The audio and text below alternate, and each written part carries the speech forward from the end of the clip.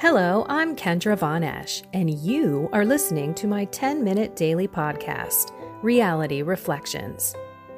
I bought into what this world said would make me happy. Money, prestige, power. And hey, if it feels good, do it, because life is stressful, so party hard. Do whatever makes you happy. But that didn't quite work out, because I felt even more insecure, full of fear, shame, and anxiety, and never, ever good enough. Then God found me and flipped my reality upside down and transformed my life. And I want this for everyone. So I left my executive career to help others find true acceptance, supernatural peace, joy, and love that only comes from a relationship with God. Here is my reality reflection for today. Last night was awesome. I went to a parish that happened to be the very first parish that ever had me speak. Holy Cross in Batavia, Illinois. Big props to Father Parker. So it was a real opportunity to reflect where I was on my journey 2 years ago. And I have to say, man, I was like a baby. I was definitely at the point where St. Paul was saying, honey, you are not ready for some solid food. You're still drinking milk. And I have to laugh at how I was out in the world speaking about my faith, yet still very attached to the world. And my prayer life, for crying out loud, was nothing like what it is now. So maybe if you're on the faith journey, you can look back a year, 2 years, a month even, and really look at your journey. Are you going forward? Are you continuously trying to learn how to pray, how to learn how to surrender yourself and be humble, how to give yourself to God and do His will in every moment, to thank Him, to praise Him? It's like it never goes away. You constantly have to strive to go forward, because if you stand still, you're actually going backwards. So check that out in your own life. That's one thing I want you to look at today. Just reflect on where you've been, no matter how far back you go. Maybe you've only been on the journey for a month, but you've come a real far way in learning the teachings of the church, for example, or even just who God is. And if you're not on a really big faith journey, or you're just kind of sniffing it around, keep asking God to show you. Show me the truth. Lead me to the truth. And that comes in very interesting ways, which is my second point. So here I am speaking to a room full of, for sure, religious education parents that are waiting for their children to get out of their CCD class, who stayed to listen to me talk during that time. But Father Parker said, you know what, I'm opening it up to the whole parish. And there were, probably, 150 people in the church. And so one thing that I always try to do is look at the faces and try and see, are people engaged?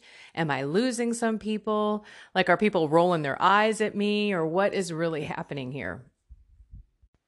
And sometimes I'm wrong. So there was a man last night, and I'm telling you, I'm scoping out the audience's face, which is, I guess, my view, being on in the front of the church. And I know that there were souls that I touched. I was crying. They were crying. I mean, there were 3 moments of crying when I was sharing my 26-year confession being away and how beautiful it was. I also shared about my father and forgiveness and how difficult it was for me to forgive myself and then forgive others. So I connected with people, and afterwards you can tell because they come up to you and they talk to you and they say, thank you for being so real. Well, there was this gentleman who was sitting in the front row, and I thought, I'm losing this guy. He's not paying any attention to me. I actually thought I saw a couple eye rolls, but I'm not sure. So I was so surprised at the end when we're running out of time. I am sure most of the parents are like, listen, I've got to get my kid and get out of here before the snow starts, because it did start snowing. And bing, bang, boom, this guy says, I have one more question. He hadn't asked one yet, but it was the last one. It was kind of like that, going once, going twice, 3 times, we're done. So he slid in at the very end and said the most beautiful comment. Thank you so much for your courage to get up here and share your life with everyone. And my heart melted. And then he asked me, so I'm really curious, what is it that you're looking to do to improve on in your life? Kind of like that. And that was a moment for me to really kind of slap my own self upside the head and say, okay, wait a minute. Here I was possibly misjudging this guy, perhaps thinking, okay, he's one of the ones that aren't believing I'm talking to nobody here. And yet he makes that comment, asks a beautiful question, and I respond to him by saying, I want to keep my morning for God. I want to get up every morning, no matter how tired I am, and spend that quiet time with him. And I shared that day, yesterday, I hit the snooze for an extra 30 minutes. And I didn't have that time with God because then my stepson got up and everything, the day started and I felt off kilter, off balance. And then I went on to say, and I'm really looking to ensure that I practice the virtue of, kind of temperance, right? I want that fruit of self-control when it comes to my drinking. And I'm not saying that I'm a drunk, but I am saying that I know I'm having 1 or 2 more glasses than I should.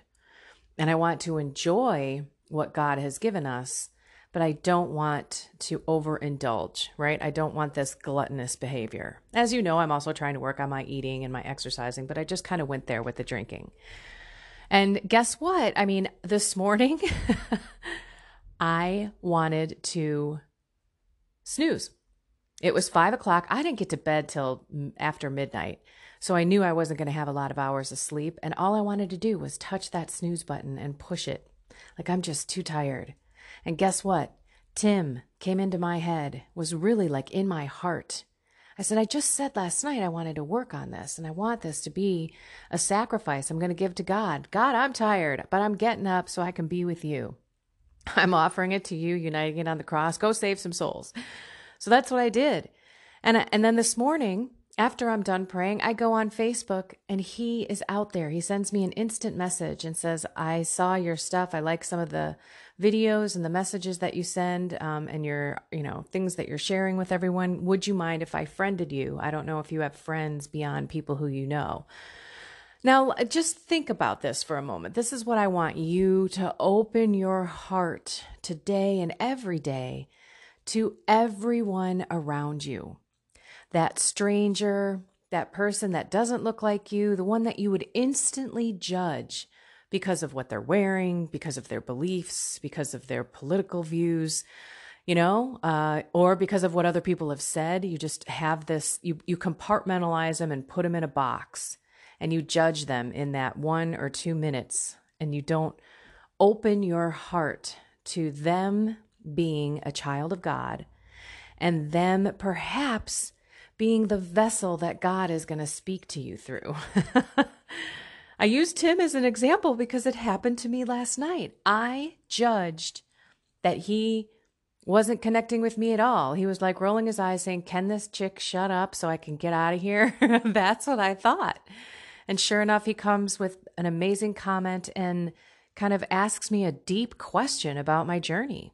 And then has an impact on me in the morning. I'm sitting there saying, nope, I'm getting up because I just told Tim that that's what I'm working on. And that was God, asking through Tim, what are you going to work on? And tell it to everybody so that maybe I'm speaking to them with God through me. It's amazing. So people are really a lot of the vessels that I think we sometimes shut God out, especially in the poorest of the poor. I've never really been that person to ignore the people. I feel bad for them. I know some people who are just hateful toward homeless people and are like, come on, I'm not giving you a dime. You're just going to go buy alcohol or drugs or whatever.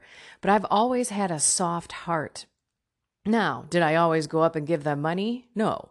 Did I always go up and talk to them? No. Did I give them the, dignity and respect of introducing myself or seeing how I can help them? Give them a rosary, give them a prayer card? No.